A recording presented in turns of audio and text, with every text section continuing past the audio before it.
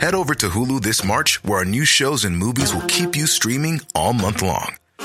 Catch the award-winning movie Poor Things, starring Emma Stone, Mark Ruffalo, and Willem Dafoe. Check out the new documentary, Freaknik, The Wildest Party Never Told, about the iconic Atlanta Street Party. And don't miss FX's Shogun, a reimagining of the epic tale, starring Anna Sawai. So, what are you waiting for? Go stream something new on Hulu. Hello, everybody, and welcome back to Diva Behavior, the podcast where we talk about diva allegations, who gets called a diva and why, and just all kinds of great pop culture stuff. My guest this week is Lucien Jack. In the before times, he ran one of my favorite comedy shows in London, the Big Gay Comedy Show at the Two Brewers in Clapham. It was really such a fun show because it was in the back half of a gay bar, and the front half would be drag shows, and the back half would be this amazing comedy show with a glittery backdrop on the stage, and just such great fun and great energy. And now Lucien is running that same show on Zoom, which, you know, it's not the same, but he's doing an awesome job. And I was on the show last night, actually. He co-hosted the show along with a drag performer called Ella Varide, which, cute name, love it, so funny. She did a little drag performance at the end, which really, really just brightened my life. And the other thing that you need to know about Lucien is that he is part Polish, and his Instagram today alerted me to the fact that today is Polish Fat Thursday, Polish Fat Thursday, and that means you're supposed to eat a donut? I mean, I'm a quarter Polish, as most Americans, you know, we all love to do fractions and claim ancestry from somewhere that wants nothing to do with us, and Poland is one of my places. I'm a quarter Polish. I had no idea that there was a Fat Thursday that was separate from the regular Fat Tuesday. So after I'm done editing this episode, I'm going to order a donut because I guess that's my birthright as a Polish American person. Anyway, follow Lucien on Instagram. His name is Laughs with Lulu. Follow me on Twitter and Instagram and TikTok. My name is @MollyMulshine. Please rate and review Diva Behavior on Apple Podcasts. Enjoy the episode. Some people think diva is a diva to you. Would you say, are you one? I never said that. Diva Behavior.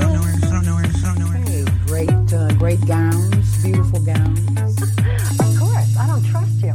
Diva Behavior, the podcast. Lulu, I am so happy to have you here. Comic, comedian, compere extraordinaire. You are my favorite comic in the Clapham area whenever life was normal, and I'm so happy to have you. Well, thank you so much for saying that. That's going to go straight on my website. Compliment from Molly Mulshine herself. And Clapham as well. You know, I'm not just in Clapham. I'm also in Tooting. You know, all of South London. I'm like coronavirus spreading over all of South London. But yeah, thank you so much for those lovely words. Tooting all over the place, huh? I know, I'm such a mess. You are not a mess. You host the Big Gay Comedy Show, which is a show that I was able to do like right before COVID started and all this stuff. Do you miss it? Oh, yeah, absolutely. You know, I don't just do the Big Gay Comedy Show. I do compare many events around London and the Midlands as well. But, you know, the Big Gay Comedy Show is, you know, the one which I've had to keep going. I think, you know, during lockdown, it's tough. I do miss it. You know, I used to love doing the show at the Two Brewers because, you know, it's one of the best gay bars, not just in London, I like to think the world. And, you know, I do miss it. Hopefully we're going to return at least in person very, very soon. But yeah, online, not the best solution, but you have to get through it. And it's the one which has lasted. So yeah. Carry on. When I did, so I'm doing Big Gay Comedy Show next week on Zoom with yourself, which I'm so excited about. And when I did it last year, it was so awesome because I met Tia Coffee and Something Wong after the show. Mm-hmm. Do you remember that?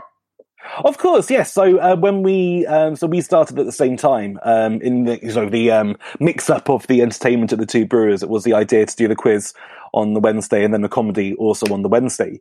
And yeah, it was with Tia Coffee and Something Wong from RuPaul's Drag Race Series 1 and Series 2. I really love the fact, you know, sort of, obviously I knew them before. I've known Tia Coffee, you know, for 12 years now, which is absolutely crazy to admit out loud. I used to love having the after parties with them, and I do miss them as well. They're good. Yeah. They're good girls. Good girls. They are the best. And do you love being able to perform sort of near the drag element as well and bring it all together? Yeah, absolutely. Because obviously when you start performing in one gay bar, then the second gay bar come knocking at your door.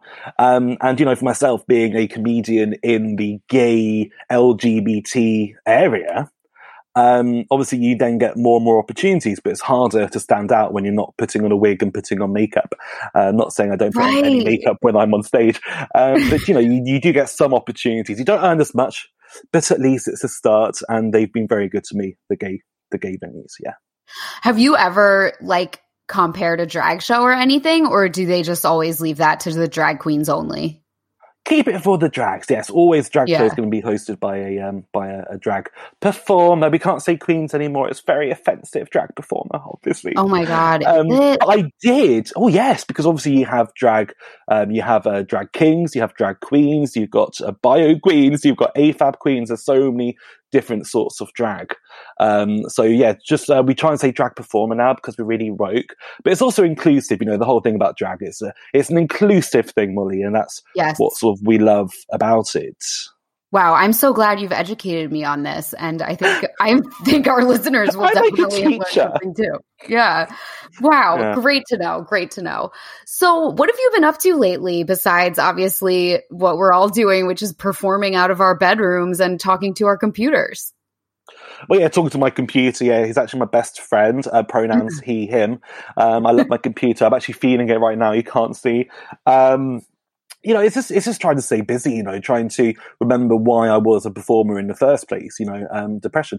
No, trying to make sure, I'm writing all the time, trying to think about what's going to happen when places start to open up again. I've been writing a couple of scripts for the last year, one sitcom and one comedy drama. Which have been sent off, and I'm just waiting to hear back from certain production companies now, which is very exciting. And yes, I'm also hoping to go and write another Fringe show. Because one thing, Molly, which you might not know, and hopefully you do, and I'm pointing at you right now, and no one can see this, which is absolutely fabulous. I got to actually do my Fringe show last year called Slags, standing for Sexy, Loose and Gorgeous Singles. We got to do that at Brighton Fringe, and yes, this year I'm hoping to do the follow-up. Haven't thought of a name yet, but I'm sure it will be something inappropriate because, hey, that is my branding. Yeah, that's awesome. You did it in Brighton Fringe in 2020? I did, yes. Wow. How did that work? It was very strange. This is back in October. And people weren't, as they are even more so now, not wanting to go outside and especially go to a crammed room for comedy. And we had from the Fringe, we had the health and safety rules put out. We had to make sure people were separated. So first of all, we have the lack of capacity, and then second of all, we had the lack of tickets being sold, which of course made it difficult. But it all went ahead. I'll tell you something interesting. So Brighton Fringe, we had to reduce it down to 2 nights. The first night, which was a Saturday, we sold 10 tickets and only 2 people turned up. Whoa.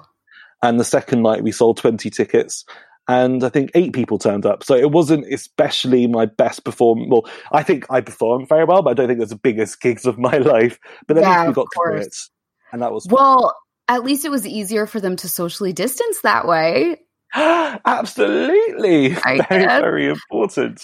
It is so weird whenever there is that small of an audience, because even if you do your best performance, you just don't have that same chemistry as you would have with the crowd when there's a bunch of people in there. I feel like my worst performances have been with the biggest crowds because it's just so much easier and you sort of coast because someone's laughing somewhere and then it multiplies and you're like, ugh. But whenever you have a smaller crowd, you have to work so much harder, right? So much harder.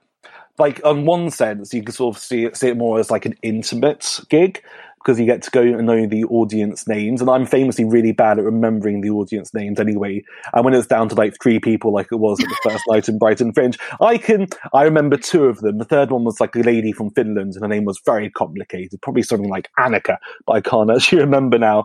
But when you have a big audience, it's easier just to carry on. I don't think coasting, I could sort of see what you mean.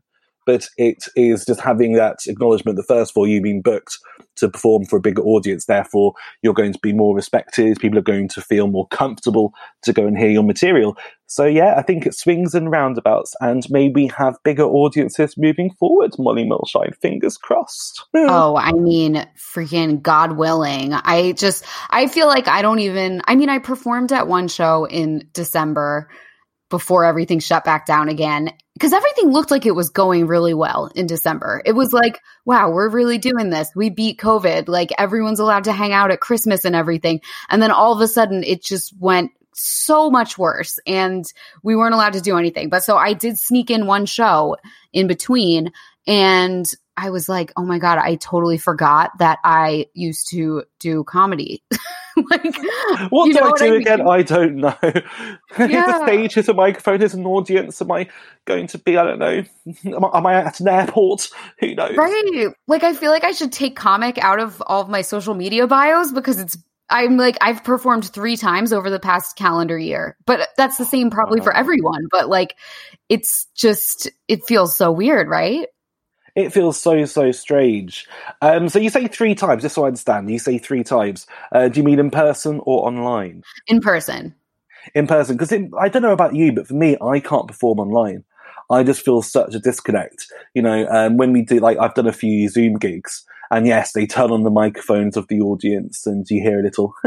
But, you know, it's not having that energy from the audience, which is something I need to have. A lot of my comedy as well is improv. I like to go and read an audience. I want to go and add certain things in it to try and include people into my jokes. When you have online, it's pretty much impossible. When we do the big gay comedy show, every Wednesday at 7 p.m. You know, I really respect the people coming to perform with us, because they have to do it on StreamYard. And on StreamYard, which is an amazing app if you want to put on a show, you can't hear anyone. And it's just amazing to see these performers who are doing it all the time, who just know to go and have that pause for laughs. Look at me losing my grammar. Laughs. I really respect them, Molly. I'm going to be waiting for the stages to open again, and at least I get to host. So I'm a host. Yeah. At least it will be, hopefully it will be back by like April, maybe? I don't know. April 2040. Yeah. Fingers crossed. Oh, Jesus. So you got so much writing done, you're telling me, over the past year. How have you had any moment when you just like couldn't think of any ideas and you felt really creatively blocked? Because I had a really hard time when the pandemic first started. I just was like frozen. Oh, yes. Frozen, not just my forehead from all the Botox. No, I never had Botox. Want to put it out there. Molly and I have talked about Botox many times, but of course we're fully natural. Yeah, many times frozen, you know, because you're trying to think about what's going on in my life at the moment.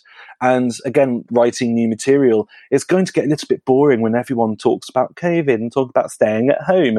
And you want to come up with something fresh. And if you're not out there experiencing life, it can be a little bit stagnant. So yes, bit frozen, but hopefully it will wear off, just like my forehead. Also, I have to make a confession. I did get Botox done last year. I know no longer. I didn't want to mention that. I'm not a Botox virgin anymore. I have no shame about it though, because it was great. It's worn off now. Like it's definitely worn off, but it doesn't look like you. It doesn't look like you care about it. No, but you told me we were performing together in Shoreditch, and you were saying the next day you're off to get Botox, and I was like, oh, I couldn't possibly do that. And when I just mentioned it a few moments ago, I thought, oh my God, I'm not going to get her in trouble. But you're proud of it, and that's amazing. Yeah, I don't care. No shame. Because the thing is, it's not like I look like J-Lo. Like, nobody's looking at me like, oh my God, how does she do it? You know?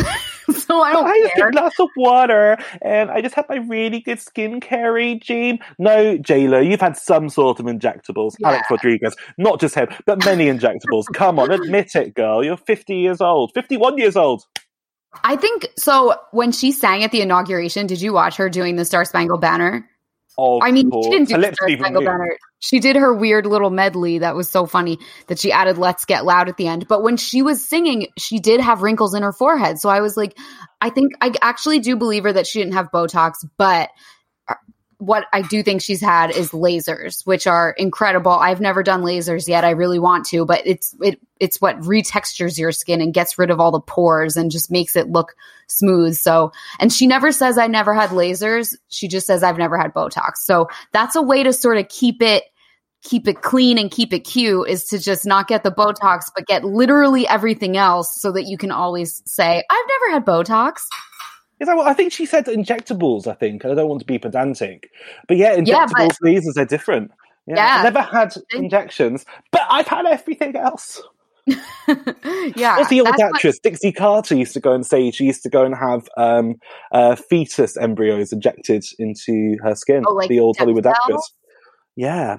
Like, there's lots of different things you can do. But you know what, Molly? I'm going to put my little comedy voice now. As long as you feel comfortable about how you look, nothing else matters. Speaking of which, when all the doctors open, I probably will get a whole face full of injectables. But that's a different story. Right. I'm like, okay, so I'm not comfortable with the way I look. I would love an entire head transplant. It would be fun. Gorgeous. Oh, thank you. So are you. But wouldn't it just be fun to like just go and point everything out? Just be like this, and this. I kind of miss like old Hollywood sometimes. I'm like, I wish I became famous in old Hollywood, where the head of the studio would be like, you're getting a nose job and a boob job and this, and this, and you would have no say in it, and they would just make you look perfect. Yeah, like a little checklist. What do you need to have done? Why not just go in there, just like, you go and do a delivery online, you go and get a takeaway, just go through the list like a delivery Botox, delivery fillers, delivery everything. Just tick everything you need. They come and sort you out, and, and 3 weeks later, you look like Jennifer Lopez. Yeah, I mean, why not? And back then, it was the perfect crime because nobody knew that it existed. So they all just thought you were like naturally like that. Like nobody realizes that Marilyn Monroe had a nose job and like a chin reduction and like her hairline raised. She had so much stuff done. And like, yeah, she was naturally beautiful also, but it's just, I don't know, it's just funny. It's just augmenting your natural beauty. And if you have no natural beauty to start with, at least you can get something out of it, which is very, very important. And interesting fact though, Molly, while I remember, I will tell you something which has happened to me in the last year, which is really, really bad. I have lost a few of my back teeth. So I had wisdom teeth problems for ages.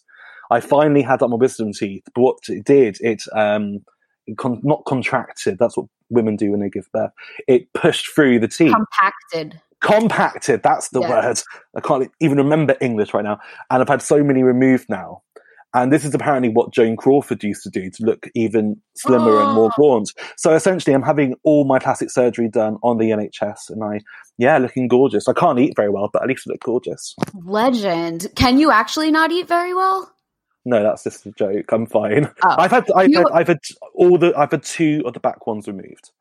Okay, so I've got 3 more molars to go, and then I'll look fully gaunt and hopefully living off the drip. Wow, there's an IV drip shop across the street from me. It's like in Box Park in Shoreditch. They have this shop where you go in and you pay £100 and you get a hangover cure IV drip. So you can come and do that, and you'll be fine. I actually got one of those drips once though, and I didn't get it here. I got it for work when I lived in New York. And it actually didn't really cure the hangover, because for me, the worst part of my hangover is like crippling depression and anxiety. So I was just like, okay, I don't have a headache anymore, but like I'm still questioning everything I've ever done. So this is not worth the money for me, I don't think. Well, do you know what the best hangover cure is, Molly Moorshine? What? Not drinking at all. I said it. That is one thing I have learned during lockdown. So I've never really been a big drinker, a big partier, but never really a big drinker. Mainly because I have 2 drinks, I'm already pissed enough for the whole evening. I've just pretty much stopped drinking during this lockdown. I just haven't needed to, Wow. And have I lost any weight? No. Do I feel any better? No. Am I going to be drunk after 1 drink after this lockdown? Probably. So yeah, cheaper date, and at least hopefully my liver will appreciate it. So yeah, boom. Yeah, that's the thing. That's amazing. And I'm so happy for you, because it's really hard, especially now in the lockdown. Yeah. So I did something similar. Well, it can be really good for you, but I did something similar last summer. I didn't drink for 2.5 months, and I had the same experience where like I was still getting phantom hangovers. I wasn't feeling that much better. So I was just like, what's the point of this? I really didn't lose weight either. I was also trying to be vegan at the same time. It was some kind of crazy trauma response to COVID where I was like, this thing started in wet markets with meat. So I need to not eat meat and then I won't catch COVID. Some kind of crazy, like my brain went haywire and I had to go like sober vegan for 3 months. And yeah, I didn't feel as good as I thought I would feel. So I was like, screw it. Yeah, drinking isn't everything. Everyone's obsessed about gin and tonics and all that stuff. I just don't know. I just stay on the cocaine, obviously. I'm joking. You gotta have something. LA diet. That's a really good mindset to have, though, because like you're just gonna age so much better than everyone else, and you're gonna feel so much better. Because I'll start drinking again, Molly. Don't you worry about it. It just won't be able to drink much. Because like one thing, you have to remember with comics, I'm not talking to you because you are a comic, but to the lovely general audience, you do get drink tickets after you perform sometimes. Sometimes if you're lucky. And you're not going to go and get a drink ticket and be like, yeah, I'll have a lime and soda. Like you want to get something good from behind that bar. So, I do drink now and then. But yeah, it's not a sober journey for me. I've never had a problem. I just have to remember one drink and I'm out and I'm anyone. So yeah. Find me on Instagram and slide into my DMs because I'm that easy. That's good. So, Lucien, who were your comedy idols growing up?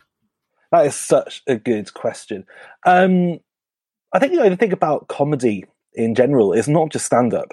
There's so many different sorts of comedy. There's sketch comedy, there's sitcom comedy. And for me, I just loved sitcoms growing up. I loved everything from Absolutely Fabulous to even things like Friends, just anything which just has the ability to make you laugh and to escape wherever you are at any moment. So for me, it's all television. I've never been a film guy. I just love the old sitcoms from the 90s. That's really what inspires me to this day. Don't you miss them so much? All the canned laughter is so underrated.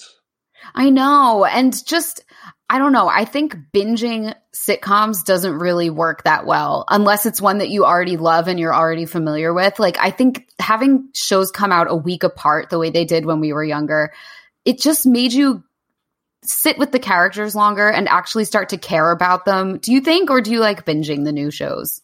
I think you're completely right. It's the idea, it's having that week to contemplate an episode, looking forward to something rather than having, I guess, the modern day fast food culture of I'm going to binge everything now and then probably be sick at the end of it. It's just good to have, just a general concentration and a general, I guess, sort of gap between watching things. One of the things which really does annoy me, Molly Marshine, you'll be absolutely horrified to learn this about me. I actually forgot what I was going to say. What was I saying? Hold on, let's backtrack here. You're talking about sitcoms and why you don't. We were talking about streaming and binging versus having a week apart. Yes, I remember what I was going to say. It's when you see people watching television or watching film or doing anything or just being on their phones playing a game and not giving it full concentration.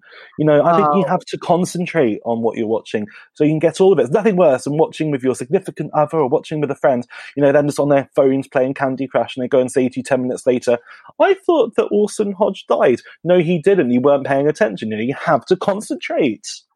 I know, it's really bad. My fiance does that second screening. He plays chess whenever we're watching anything. It's rough. Is he the King's Gambit? Yeah, exactly. Are you watching any new TV shows that you like that are funny? New ones? Oh. Do you know what I've really gotten into during lockdown? And this might surprise you. I'm really into dramas. I'm loving dramas at the moment. Really? Because, for me, when I started writing my drama, I'm obviously not allowed to talk about. I wanted to go and to get into the medium of dramas. And I've just fallen in love with so many good British dramas from from the 90s to the modern day.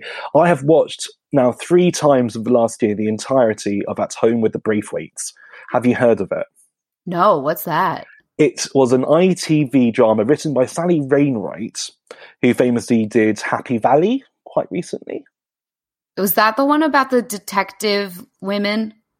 Absolutely her first ever drama set in the late 90s about a middle-aged woman winning the lottery and hiding it from her family.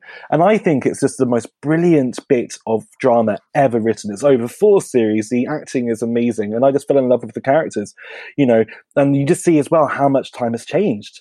In the show, her eldest daughter is a lesbian, and it's such a scandal. And I think 20 years later, her sexuality would not be a joke. It would be pretty much sort of taken like, oh, hold on, you're my child who isn't gay. What's wrong with you? Watch RuPaul's Drag Race and come back to me.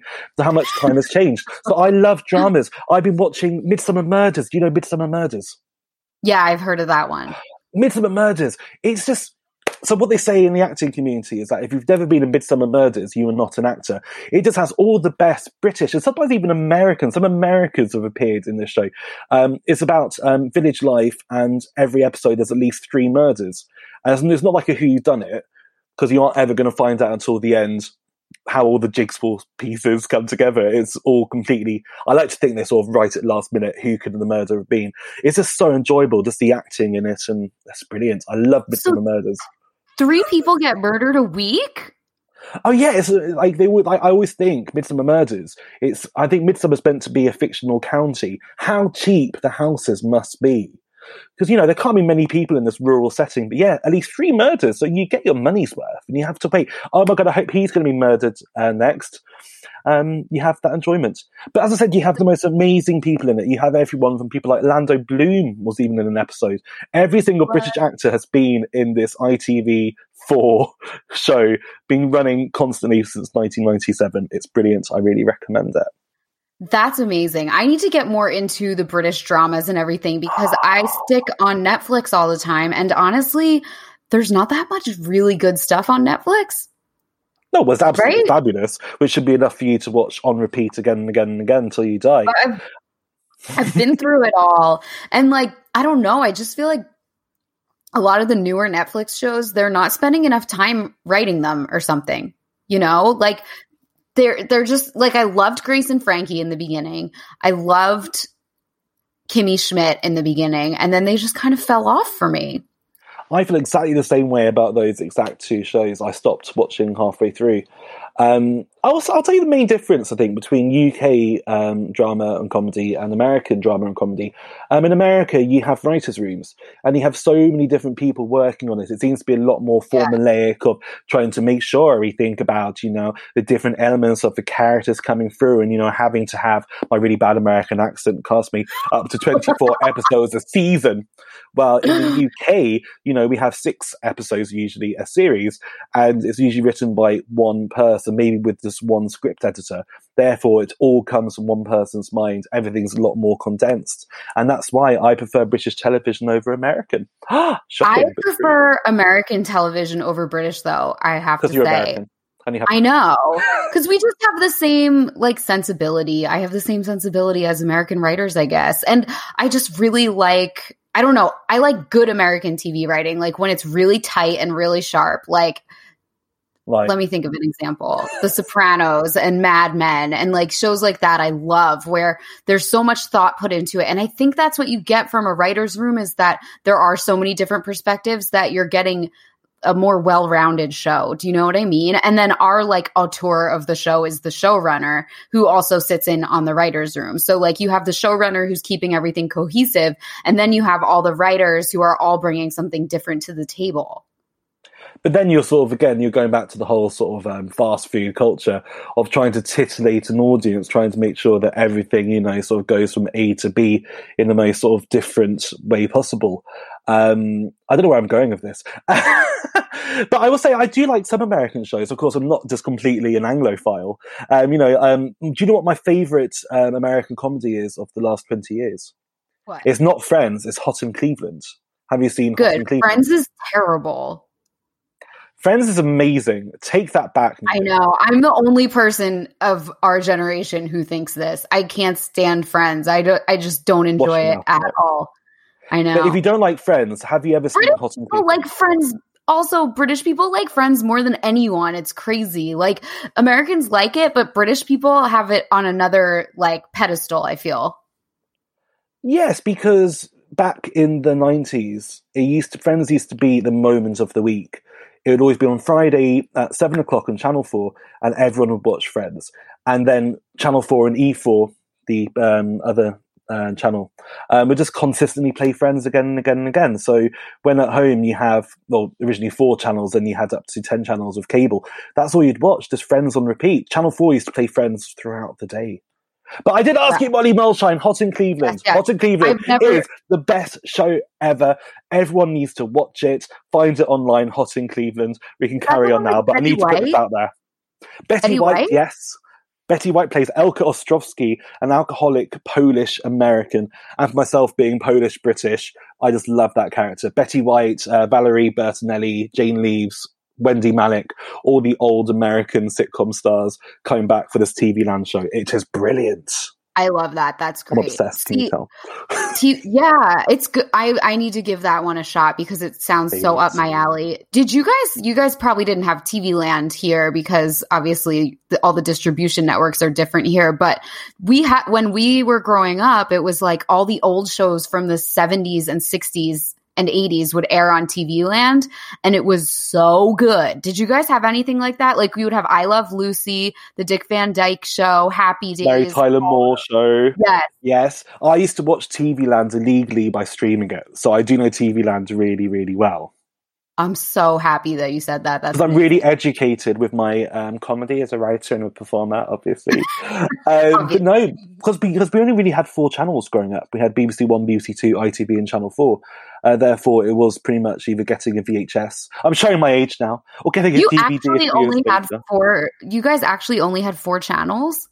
4 channels, and then in 1996, I think they started Channel 5, and you could only get it in the cities. And I'm a country boy. So we only had 4 channels, yeah.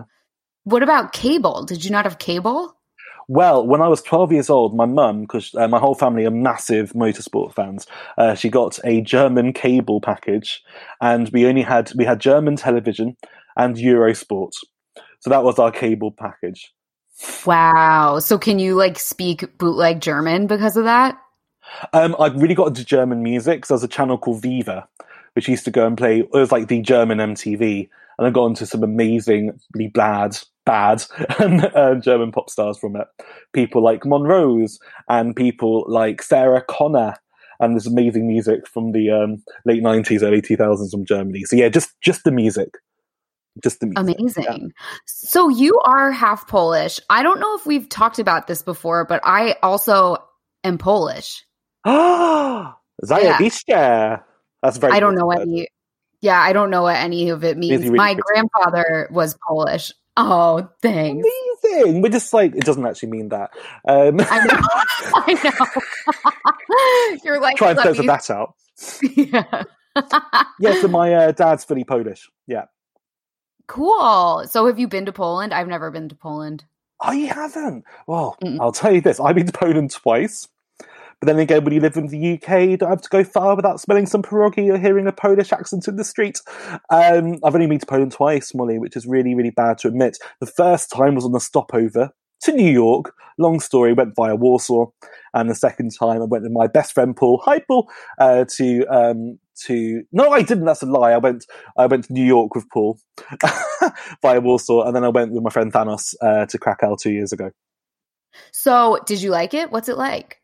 Oh, I love Poland. You know, there's something sort of maybe primitive in my DNA, just to enjoy all Polish foods and just Polishness in general, I guess. And the chance to practice Polish as well, because my Polish is famously very, very bad. I'll try and speak it at home when I can, but it's a good opportunity for me to go out there and have free practice. So when you say Polishness, how would you sum up what is Polishness? Liver cirrhosis. What is Polishness? It's a very hard question.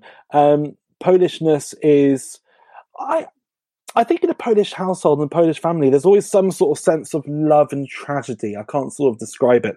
I think it's by sort of the VHSs my granny used to go and put on of sort of sad Polish films in the 1960s. There's one specific one I remember. I think it was an 80s film. and it's about a beautiful girl who had a beautiful blue rose, and everyone wanted to steal the blue rose, but it was her blue rose, and in the end, someone stole the blue rose, and she cried and died, and that was the end. A certain sense of this tragedy and love, I would say, comes from Polishness. That's so sad. It is sad. I'm crying. Can you see me? I'm crying. I cry at everything. Are you actually crying? No, I'm just really tired. Wow. And what's it called? Is it called the Blue Rose? I can't even remember. This is back in the 90s here. But okay, yeah, I'm gonna tragedy and loss. So, wow, love that. Do you cook Polish food and stuff? I try to, because in Polish culture, I'm sure you know this, you have Wigilia, which is Christmas Eve, and you have to go and have up to 12 dishes. It's something my Polish family do, and lots of Polish people do because they're Polish. What did I just go and say? And this year, I decided I was going to make something proper for Wigilia, having to go and do it at home with my Polish housemate. So you make things like... I'm trying to remember. Christmas is such a long time ago. It was 2 months ago, but sue me. What did I made some Polish croquettes. Sorry? It feels so much longer ago, Christmas. Yeah, crazy. So I can't even remember. I made ciasteczka, which is Polish biscuits. I made some croquettes, some Polish croquetti. And my housemate made a lovely salad. So yeah, lots of Polish dishes. Yeah. Very nice. A Polish salad. My family on Christmas Eve, we always have pierogies and glumpkies. Do you ever have those? Of course. Well, I love pierogi. I love a Jersey one, like pierogi. Pierogi. I love pierogi. Russian pierogi is the best, with cheese and potato. Delicious. Oh God. Now I just want to eat tan foods so bad. Love it. But you know the best thing to do with pierogi? I know we're now moving into like a Rachel Ray situation here. But with pierogi, make sure after you boil them, you fry them each side for 1 minute in butter. And it's even more unhealthy, more baby. Oh, yeah. Yeah. I think that's what my family does too. They also do something that's not Polish, but it's a bastardization and it tastes better than it has any right to. They take a kibasi, or I don't know how you actually say it. We say kibasi. How do you... Yeah. Sausage. So they take it and they put it in a slow cooker. You're going to die. And they take Dr. Pepper, a liter of Dr. Pepper, and pour it over the kibasi and just cook it in the Dr. Pepper. Now I'm crying. But, you know, it's good to change things up, to experiment. Maybe that's one step too far. But if you haven't tried it, you can't knock it. Did you like it? Was it delicious? It was so good. I never would do anything like that. I never drink soda. I never am into like junking up normal food like sausage. I feel like it's a sausage. It's already good. And someone brought it to some party and I was like, what is this? And they told me it was sausage slow cooked in Dr. Pepper. And I was like, that's disgusting. And I took a bite and it was so good. It does. I need to see if I can make that. Do you know how to say something is tasty in Polish? No, how do you say it? So if you want to have a so you have to go and change the ending because it depends on if it's a masculine or feminine noun. But if you say kielbasa, it would be to jest smaczna. To jest smaczna. Woohoo! Look at this being just really, really clever Polacks. Yeah. So is there any like Polish sitcoms or Polish comedy that you would ever be into? No. It's all just tragedy and loss. Well, all about tragedy and loss. I have obviously watched some Polish television. It's all about skits in Poland. So you have sort of these shows around 4 hours and you just go and have these actors come out in between interviews and just doing things like knocking on the door and saying, hello, is my wife in the house? And it's like, yes, she's upstairs in my bed. What? Oh no, that's my wife. Punch a man in the face. Ha ha, wife comes down. Oh darling, hello, I'm just cleaning his bedroom. Ha ha ha ha ha. Then you have 20 minutes of adverts. Then the presenter comes back and interviews someone else. Like it's very, very skitty comedy in Poland. Yeah. It sounds like French, kind of. Yeah. I guess a little bit French fart. Farcical. Yeah. Yeah. So who are some of your celeb inspirations since this is diva behavior? diva behavior, celeb inspirations. There's so many. I do love the, you know, the gay icons, you know, people like Nigel Farage and like gay icons. So many. I've so many gay icons. I think growing up, my biggest gay icon was Madonna. Again, showing my age. Just everything Madonna would do was just amazing. I remember being 5 years old. My mum's going to kill me for telling you this. I watched In Bed with Madonna, Truth or Dare in the US. So good. It's so good. But like being 5 years old and just remembering, having watched it back since, it's like, how did my mum ever let me watch this? And I was just thinking, this woman is so beautiful and cool and mean, but obviously not realizing then that it wasn't a sexual thing. It's just, she's just a powerful woman who knows herself. Like, yeah, I love Madonna. Me too. Yeah. Love Do you like Madonna? Yeah, she's the best. But what do you make of her recent Instagrams and everything? Some wild things have been going on her Insta and just in general. What do you think? Well, you know, talking about injectables, the day she comes out and says she's never touched her face, I don't know what's going to happen. Gamora's going to rise and she's going to burst into flames. She's done too much to her face. I know it sounds like it's shaming, but I have a theory about Madonna's really bad plastic surgery you see all the time on Instagram. She does it on purpose to annoy people. Because people say to her, she's too old to go and do this. She's done too much surgery. She's had too many injectables. It just pushes her to go and do it. They say to her, her boyfriends are too young. So then she starts going out with high schoolers. Like, she knows what she's doing. She's just trying to just rile us up. But yeah, I wish she would stop on her face. But you know she's never going to do that. And that's why we love her, because she'll just do anything to upset people. She's great. Yeah, she is great. And she's always pushing boundaries even still. The thing that I'm worried about is I know she had a hip injury a couple years ago, and I'm scared that she's like hitting the painkillers, because that is like so hard not to do, I feel. And she's just seemed so weird in her last few Instagram videos, you know? Oh yeah, well, have you noticed on her Instagram, she obviously hires someone full-time. Maybe it's like one of her 50 children, but she hires someone full-time just to go through and film her. And she's just like, I'm like painting my nails, or something controversial, painting my nails for like 5 minutes, and they put it up and all the gays and all the girls just watch it like, oh my God, I can't stop watching. I think it's all like calculated madness, hopefully. Yeah. There was a big story. Page 6 did a big thing where they interviewed a bunch of people. It was very recent, like record executives and people who claim to be in Madonna's inner circle. And they were divided, where half of them were like, oh, she's acting really strange and we don't know what to do. And the other half were like, this is just her. And like you said, she knows that it's freaking people out and that's why she's doing it. And like, if you're going to try to figure it out. Operation. Yeah, exactly. So, and I know she's never been that big into like mind-altering substances. And so that's why I'm like nervous about the pain meds, because I feel like when you're in pain, genuinely in pain, that's when it gets you. You know what I mean? But so her daughter, Lourdes, who's gorgeous, I'm obsessed with her. She recently joined Instagram. Did you see this? I have seen it, yes. She should be a comedian. Yeah, she's hilarious. So just for the benefit of the listeners, I'm going to read. Someone wrote, this wasn't even mean. A commenter just wrote, your mother made a masterpiece called Hard Candy, which was the album Madonna came out with in 2008. And Lourdes responded, your mother sucks wild. You know what? How did you find that so quickly? People are going to think we actually planned to go and talk about Madonna. I promise you we didn't. How do you do that so quickly? I know. I'm just a ninja. I'm an internet ninja, Lucien. She's a ninja. Yeah.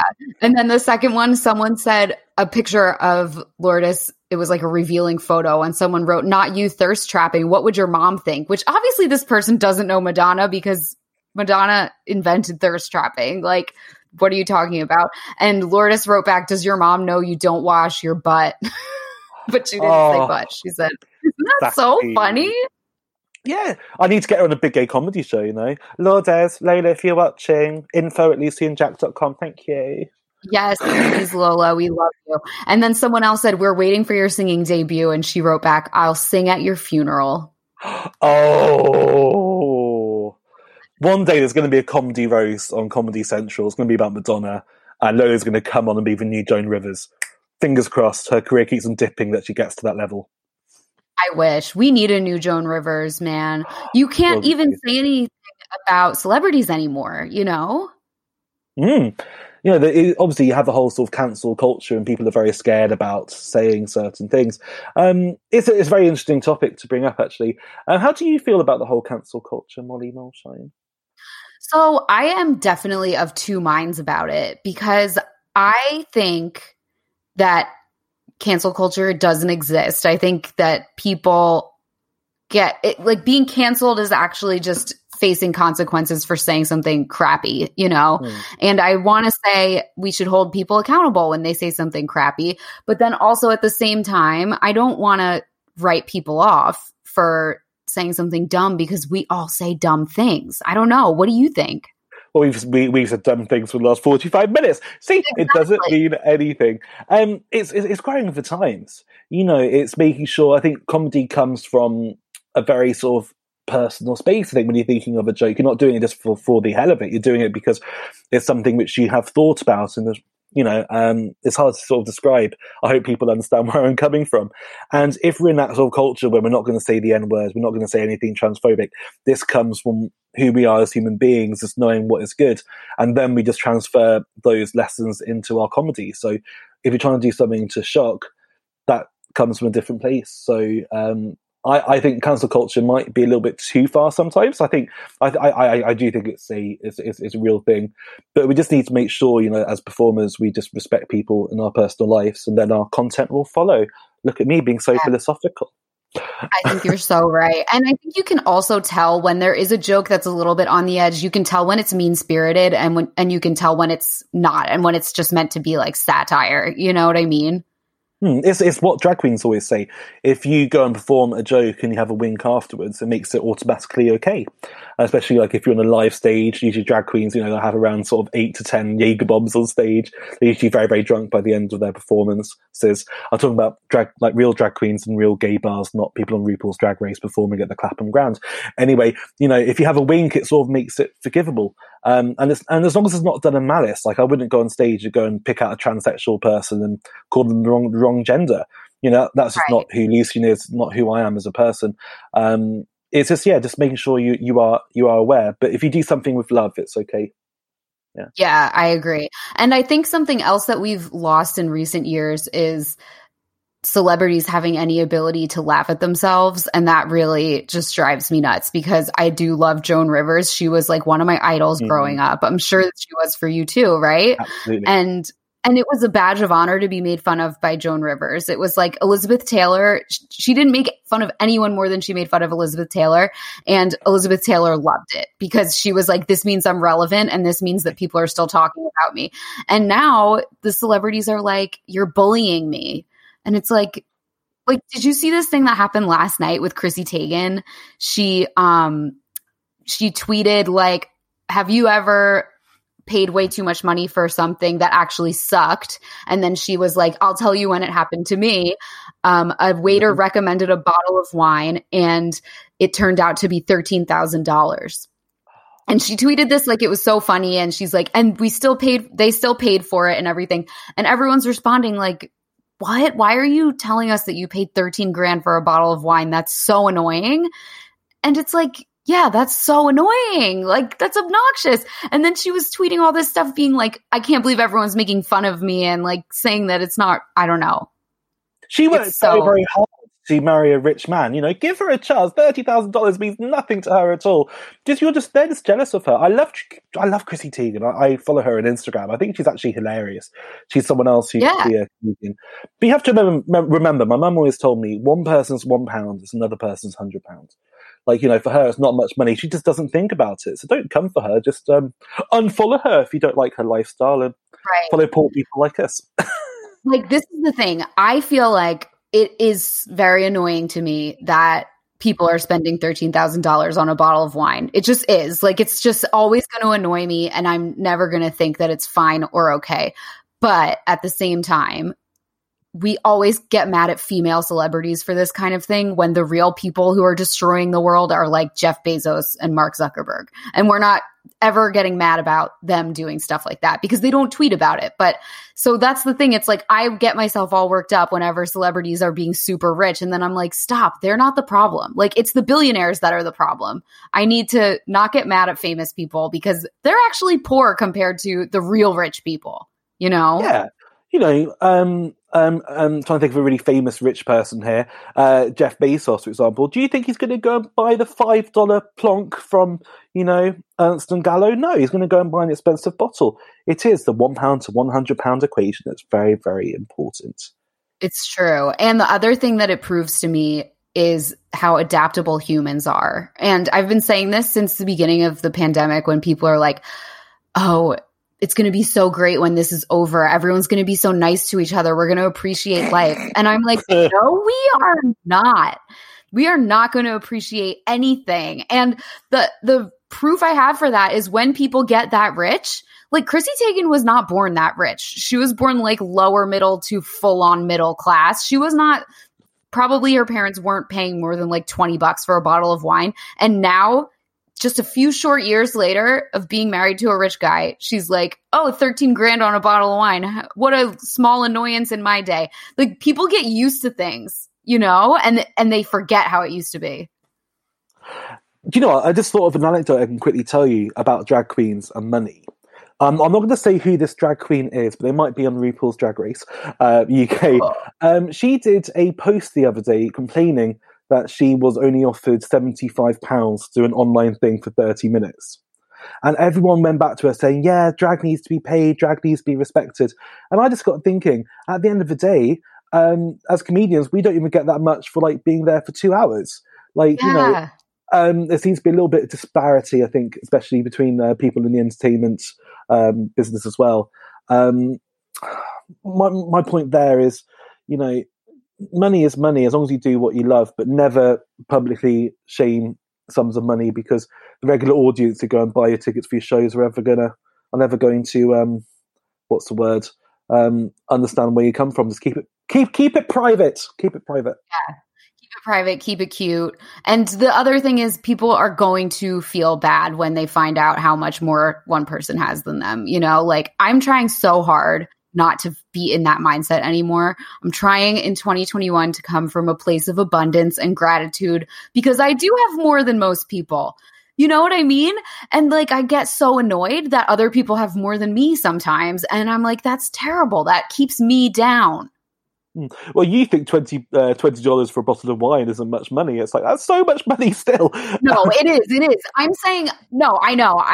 I'm saying that for her parents, that would be like the craziest wine that they would buy. I buy wine that costs £9 usually. That's still very expensive. I know. Thank you. What wine do I get? You know, always the best tip you're ever going to have for wine here, Molly. Always get the one which is half price. Every Zoom market has one half price in any sort of type of vintage. So we just always get the offers. Always get the offers. Oh, okay.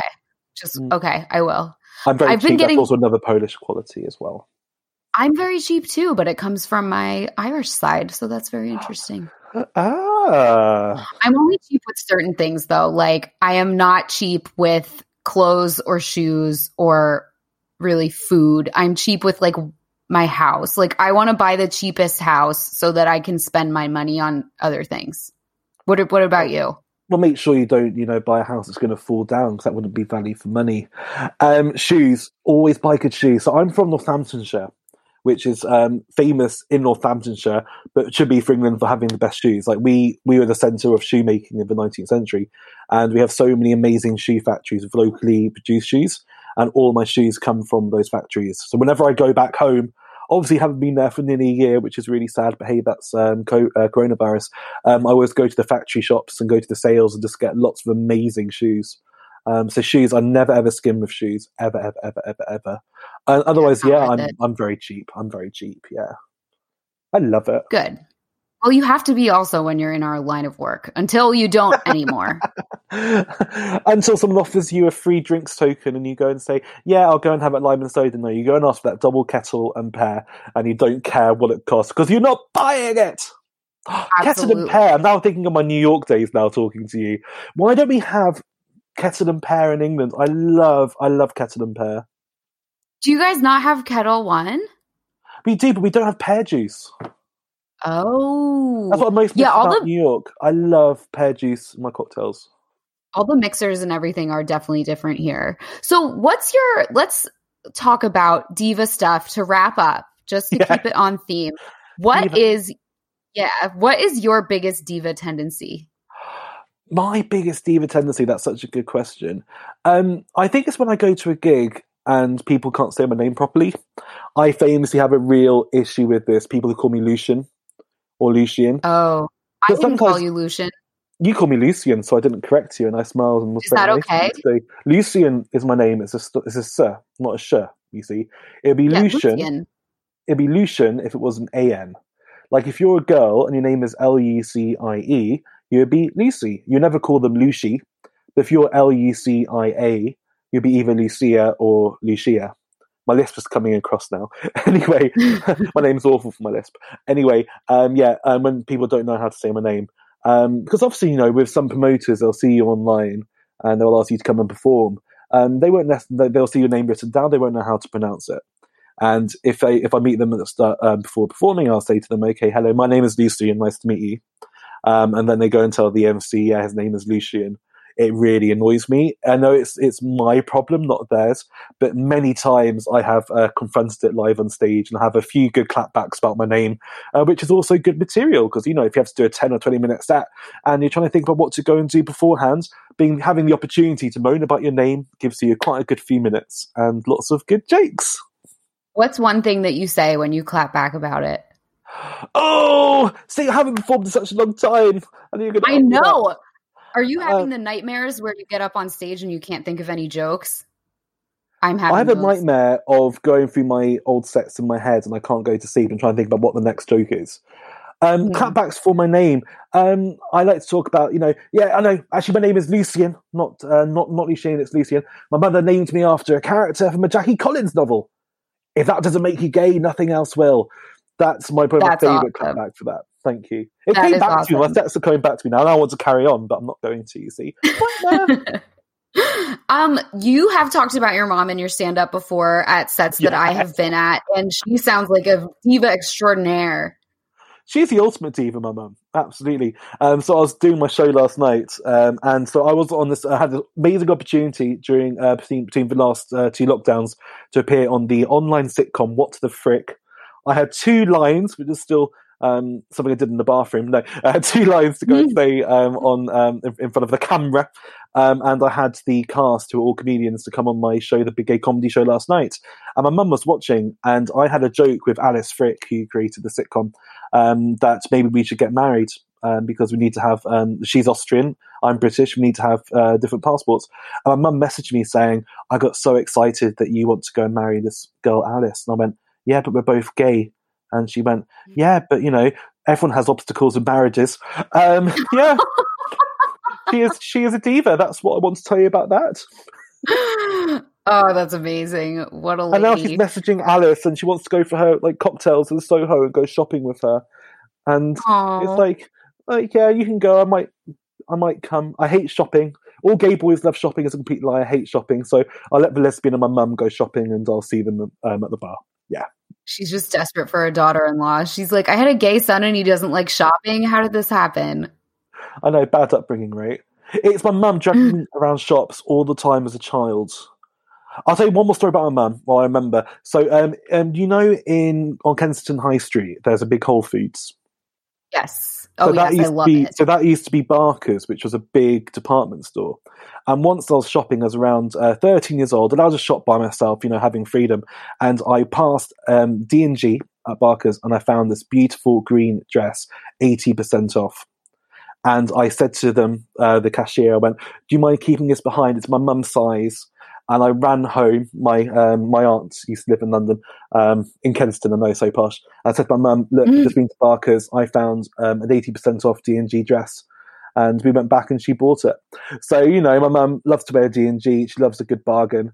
And yeah, maybe that trauma makes me not like shopping now because I couldn't wear the green dress myself. I don't know. I know. Oh my God, what a find. I know. And she told me recently, actually, she didn't even like the dress, but she felt inclined to buy it because I found it for her. Oh, that's really cute. Did she wear it much? Child. I have to ask her. I don't think an only so. child, did you say? I am a sort of only child, yeah. I am my mum's only child, yeah. That's good. That's the one that matters. That's the one that spoils you, I guess. So was there a moment in your life ever when a diva moment backfired? Oh, yes, I can think of a moment exactly. So a few weeks ago, it feels like a year ago, I was performing at Vix Layton. Hello, Vix, at one of her comedy nights in Limehouse. Oh, I know she was a guest the other day. So hi, Vix. And at this comedy night, there was a green room, and she said, "Okay, we'll go and wait in the green room. Everyone will come in a minute." And I went, "No, it's okay. I want to come and sit with everyone else." She went, "No. All comics are going to sit in the green room." And I went, "Okay, that's fine. I'll go to the green room by myself." And around half an hour passed, because I'm always early for gigs, always be early for gigs. I was like, Vix isn't here. Like, she's obviously organising. Then I heard a few comics I knew coming to perform, walking up steps, and I was listening through the door thinking, should I go and say hello? No, they'll come and see me in the green room in a bit. And I went, okay, around half an hour later, we're starting in 10 minutes. I went, okay, I'm now going to go through, break the third wall and see where all the comics were. And they were all sitting in the audience because of social distancing. And I said, Vix, can I come and sit in here? She went, no, we've all sold out and all the comics have the seats. You need to go back to the green room. And I went, I'll go if you buy me a drink. And she bought me a drink. I went back to the green room. I performed second and took my drink back and waited there for the gig to finish in solitude. So that's my most diva moment because I'm not actually a diva. Could you imagine it? Wow. That's the kind of thing that I would never have the balls to do, to barter a drink for something, and I salute you. I was lonely in the green room, okay? It is lonely. I don't like being in the green room because I like to listen to what everyone is saying so that I can play off of it when I go up, yeah. Yeah, so like when I had to come in, I didn't know who the audience were. And this is a really, really good tip for you, Molly, and any comedians watching. If I start in the dry room and don't know the audience, I like to play a really sneaky game of Never Have I Ever. But some really, really sexual Never Have I Ever questions in and just work out the tone of an audience. Because doing stand-up, you have to read the room, as we know. So if you ever play Never Have I Ever, it's a good way for me to get to know my audience before I start my material. That is a very good idea. Great idea. And that night, everyone was an absolute whore. The what? Everyone was an absolute whore in that audience. Everyone drank Never Have I Ever, and it was lots of fun. That's good. I love when you get a crazy, wild audience like that. So what was a time when a diva moment in your life paid off? I think it's meeting all the RuPaul girls. Because, I know a lot of the drag queens at the tea bureaus. Whenever there's a Ru girl visiting, especially since Something was on RuPaul's Drag Race, they come and support Something. And now, obviously, going to be Tia. I'm so glad I could talk about Tia being on Drag Race. I knew it at the time, and it was killing me. They come and visit them. So I just get to walk up and be like, "Hi, Jiggly Caliente, I'm Lucien. Nice to meet you." It gives you that sort of gumption and, confidence to talk to anyone. So that's, I think, as diva-y as I get to go and talk to people with full confidence. Yeah, that's great. I was so happy to meet Tia also that night at the Two Brewers because she thought I was Ashley Roberts. Do you remember that? Yes, she called you Ashley Roberts. Yeah, she was like, "Oh my God, look who's here!" Like she was like on the stage and her like jaw dropped. And then after she performed, she came up to me and she was like, "You're Ashley Roberts, right? From the Pussycat Dolls?" And I was like, "No." And it made my life because I didn't know who Ashley Roberts was before that. And now I do. And I love her. And I disgraceful. Yeah, no, I think she's bigger in the UK than she is in the US. We don't know any of the Pussycat Dolls in the US besides Nicole Scherzinger. That's the only one we know. Yeah, that's what they do. They just come over to the UK and infect us Like, yeah. They've all been on I'm a Celebrity and Dancing on the Ices and all the Strictly Come dancing. Yeah. Yeah. I know. Crazy. Well, it's good that we're all cross-pollinating. It makes me happy because I'm a cross-pollinator myself, I guess, of infecting the UK. Ooh. And Ireland, of course. And Ireland, obviously, yes. So thank you so much, Lucien, for coming on. This was such a fun, wide-ranging conversation, and I'm so happy that I got you. Yeah, I'll tell you the truth. I sort of forgot we were doing a podcast. I'm just talking to an old girlfriend, just laying on my bed, just drinking a water, like forgetting. I need to try and be funny at times. But no, I've had lots of fun. And just make sure you do one thing for me. You go and watch Hot in Cleveland because it's the best show in the world. And At Home with a Braithwaite. Follow me on Instagram, Last of Lulu. I will give anyone a good TV list of what to watch. Amazing. And also, everyone watch Lulu's comedy show every Wednesday night, big gay comedy show. And it's at 7. It's 7 o'clock, right? And you can find the link on the Lucien Jack Facebook comedy page. Don't find my personal, find my comedy page at Last of Lulu. And we raise money for the amazing charity Wandsworth Oasis until we go live again at the Two Brewers, when I'll be capitalist again and be earning my living again as a comedian. Hopefully it won't be too much longer. Yes, hopefully it won't be. Some people think diva is a diva to you. Would you say, are you one? I never said that. Diva behavior. Hey, great gowns, beautiful gowns. Of course, I don't trust you. Diva Behavior, the podcast.